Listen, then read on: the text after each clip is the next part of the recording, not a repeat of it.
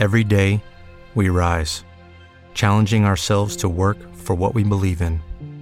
At U.S. Border Patrol, protecting our borders is more than a job. It's a calling. Agents answer the call, working together to keep our country and communities safe. If you're ready for a new mission, join U.S. Border Patrol and go beyond. Learn more at cbp.gov/careers. Lucky Land Casino, asking people, what's the weirdest place you've gotten lucky? Lucky? In line at the deli, I guess? Aha, in my dentist's office.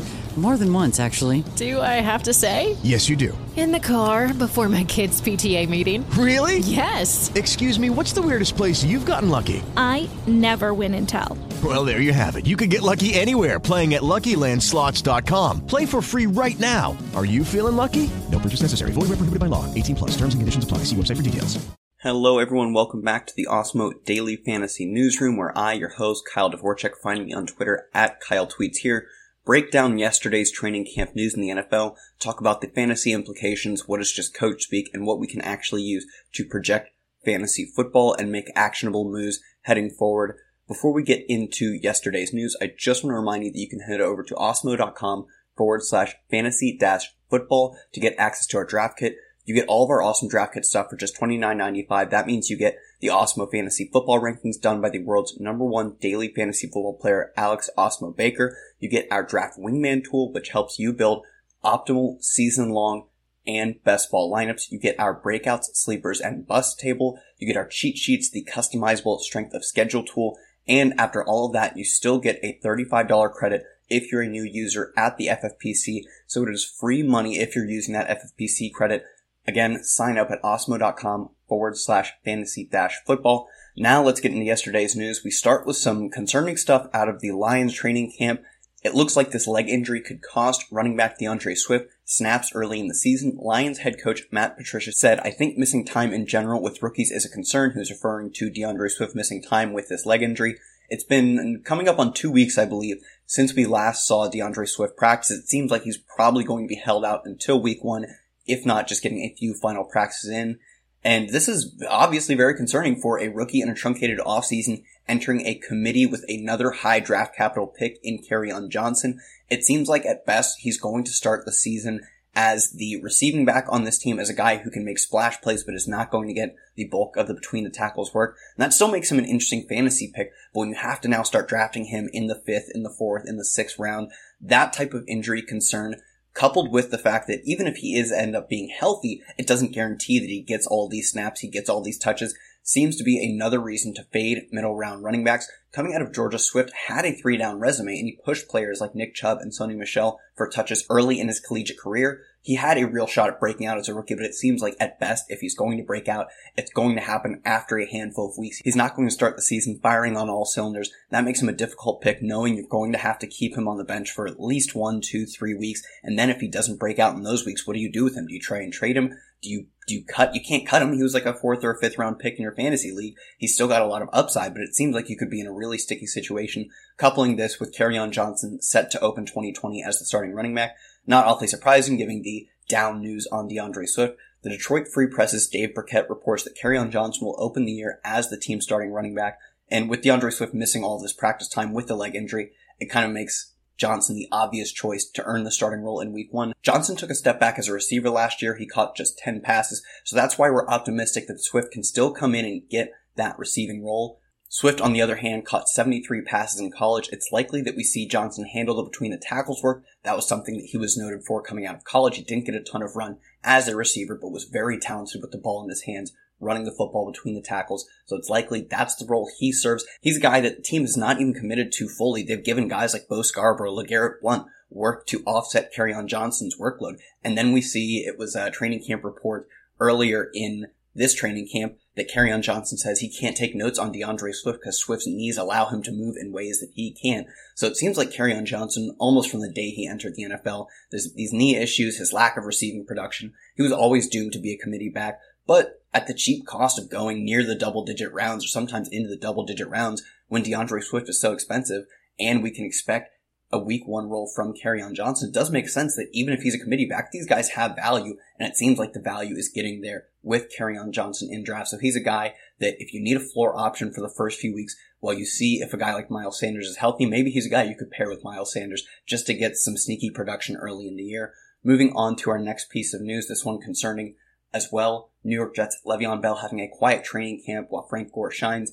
The New York Post's Brian Costello noted that Le'Veon Bell hasn't had an impressive training camp. This comes off the back of another report that indicated Frank Gore was looking like the best back in training camp. That is old man Frank Gore outshining Le'Veon Bell, their expensive free agent who busted as a fantasy pick last year. Bell is still the unquestioned starter, let's not get it twisted, but Adam Gase has publicly butted heads with Bell before this, and it wouldn't be awfully surprising to see him give Frank Gore or even rookie LaMichael Pirine touches.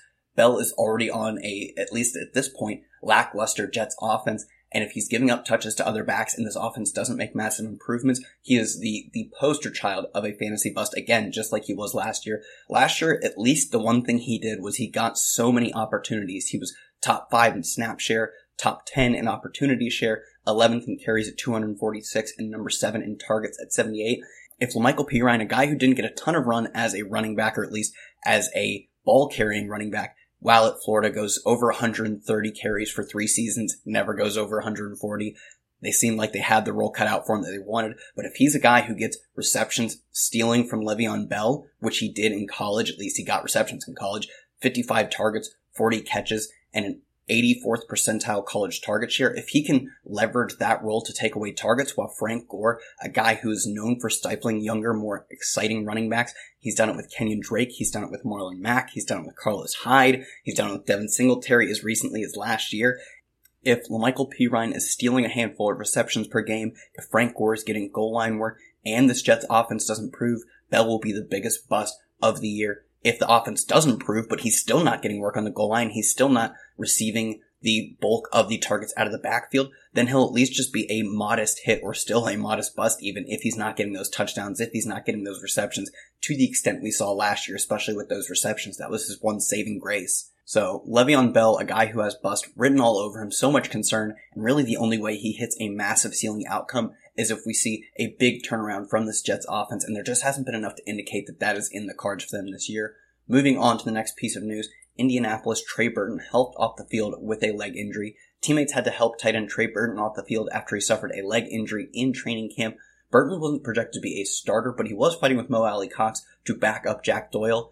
Burton now looks like he may not be able to be ready to start of the season. Mo Alley-Cox missed much of camp. While on the PUP list, he just recently returned to practice. That means that they really don't have a backup with many, if any, reps on this team to back up Jack Doyle. Given his lack of prior NFL success and the few reps with Phillip Rivers, Mo Alley-Cox is not going to be that guy. Doyle is set to dominate the tight end snaps and the tight end targets in Indy. He's a boring pick at the end of fantasy drafts, but it makes so much sense that a guy like Phillip Rivers, who's leaned on tight ends for years, would look to maybe a boring, non-exciting, non-playmaker tight end, but just pepper Jack Doyle with targets. It's shaping up that Jack Doyle is just going to be an ugly, great value at the end of the drafts. I think he makes a ton of sense in best ball as a floor play. If you're looking at guys like Dallas Goedert, who might not have a solidified role, if you're looking at guys like Jonnu Smith and Ian Thomas, where you have to make a bet on the offense and the talent, pairing them, or even going 3 of them, Jack Doyle and 2 of those other guys. Jack Doyle gives you the floor, while those other guys give you the possible ceiling outcomes. Makes a ton of sense in best ball. Again, Jack Doyle, probably not a ceiling play in his own right. Last year, we saw his average target distance on a per target basis at 6.8. That was outside the top 25. And you can't give all of the blame to him, but 6.2 yards per target was outside the top 30 in the league. They had a bad offense with Jacoby Brissett and backups beyond Jacoby Brissett. But it's still not great that really he needs a great quarterback to elevate him. He's not a guy who can elevate the offense on his own. He's not a guy who's going to make plays, but the targets he's going to see do make him a great floor, and he's so cheap at the end of fantasy drafts. So Jack Doyle, reluctantly start drafting Jack Doyle, I guess. Next one, Seahawks sign wide receiver Paul Richardson. The Seahawks are signing Paul Richardson after a short stint in Washington. It was in Seattle that Paul Richardson was able to get a big contract from Washington. In his final season with the Seahawks, Paul Richardson goes over 700 yards. He scores 6 times and catches 44 balls. That was enough to get a sizable contract from Washington. Richardson then struggles on his new team and was ineffective even when he was healthy. He barely topped 500 yards through 2 seasons with the team. He does give the Seattle receiving corps some depth, especially knowing the system having been there for a handful of years before he went to Washington, but it's not like he's going to be a fantasy relevant guy. They already have a clear top two in Metcalf and Tyler Lockett, so it's not even a lock that he makes the team. One interesting note is this probably, I mean, they've said it before, but this really does reiterate the fact that they are not going to go after a guy like Antonio Brown. They're not going to re-sign a guy like Josh Gordon. Those guys seem like they're destined to probably not play any more snaps in the NFL. Definitely not with the Seahawks with the signing of Paul Richardson. Next piece of news, Antonio Gandy Golden struggling to pick up the offense according to Ron Rivera. Washington coach Ron Rivera said specifically that Antonio Gandy Golden is still making mistakes out there, where to get lined up, where the motion and movement is for him to do those things, and how to do his routes. All of those are mistakes that he is making. Gandy Golden appears to be completely buried on the Washington depth chart behind the likes of Terry McLaurin, Steven Sims, Dontrell Inman, even Trey Quinn. It's hard to even keep him on the roster of the deepest dynasty leagues as the number 5 receiver on a Washington offense that is no guarantee to even be a competent offense. If Dwayne Haskins is what we saw from him early in the season last year, then this offense is going to be a train wreck, and they might not even be able to support a number 1 wide receiver like Terry McLaurin, let alone a second or third option. Interesting though, I do think that you have to keep your eyes on Steven Sims. Steven Sims, a guy that was electric, even though he didn't get a ton of run in his rookie season. He did record a rushing, receiving, and kick return touchdown. Since 2000, there have been 7 guys to do that. Alvin Kamara, Tyreek Hill, David Johnson, Cordell Patterson, David Wilson, Jacoby Ford, Maurice Jones-Drew. 4 out of the 7 before Sims, mega hits. Guys who can get it done in all facets of the game. They often look like Alvin Kamara. They often look like Tyreek Hill. They just find ways to make plays to score touchdowns. Steven Sims, coming out of college, wasn't a wildly impressive prospect. He was pretty low athleticism. His college dominator was perfectly average at the 50th percentile, but he did break out at a particularly young age, and it's difficult to really knock him for not producing bigger numbers at one of the NCAA's worst football schools year in, year out, Kansas. In his sophomore season, he goes over 800 yards, he catches 72 passes, scores 7 times. His numbers come down from there in his next 2 seasons, but how can you expect a guy like Steven Sims, who's not a massive athlete, he's more of a guy who projects to be a role player in the NFL. If he's not going to be a dominant player, you can't really expect him to completely elevate literally one of the worst offenses every year in college football in Kansas. He was productive enough to be excited about him, and then in his rookie season, he goes out and scores in a myriad of ways. I can see how if this Washington offense improves and he is the full-time slot starter, he's a guy who's a really good value in the final rounds of fantasy drafts.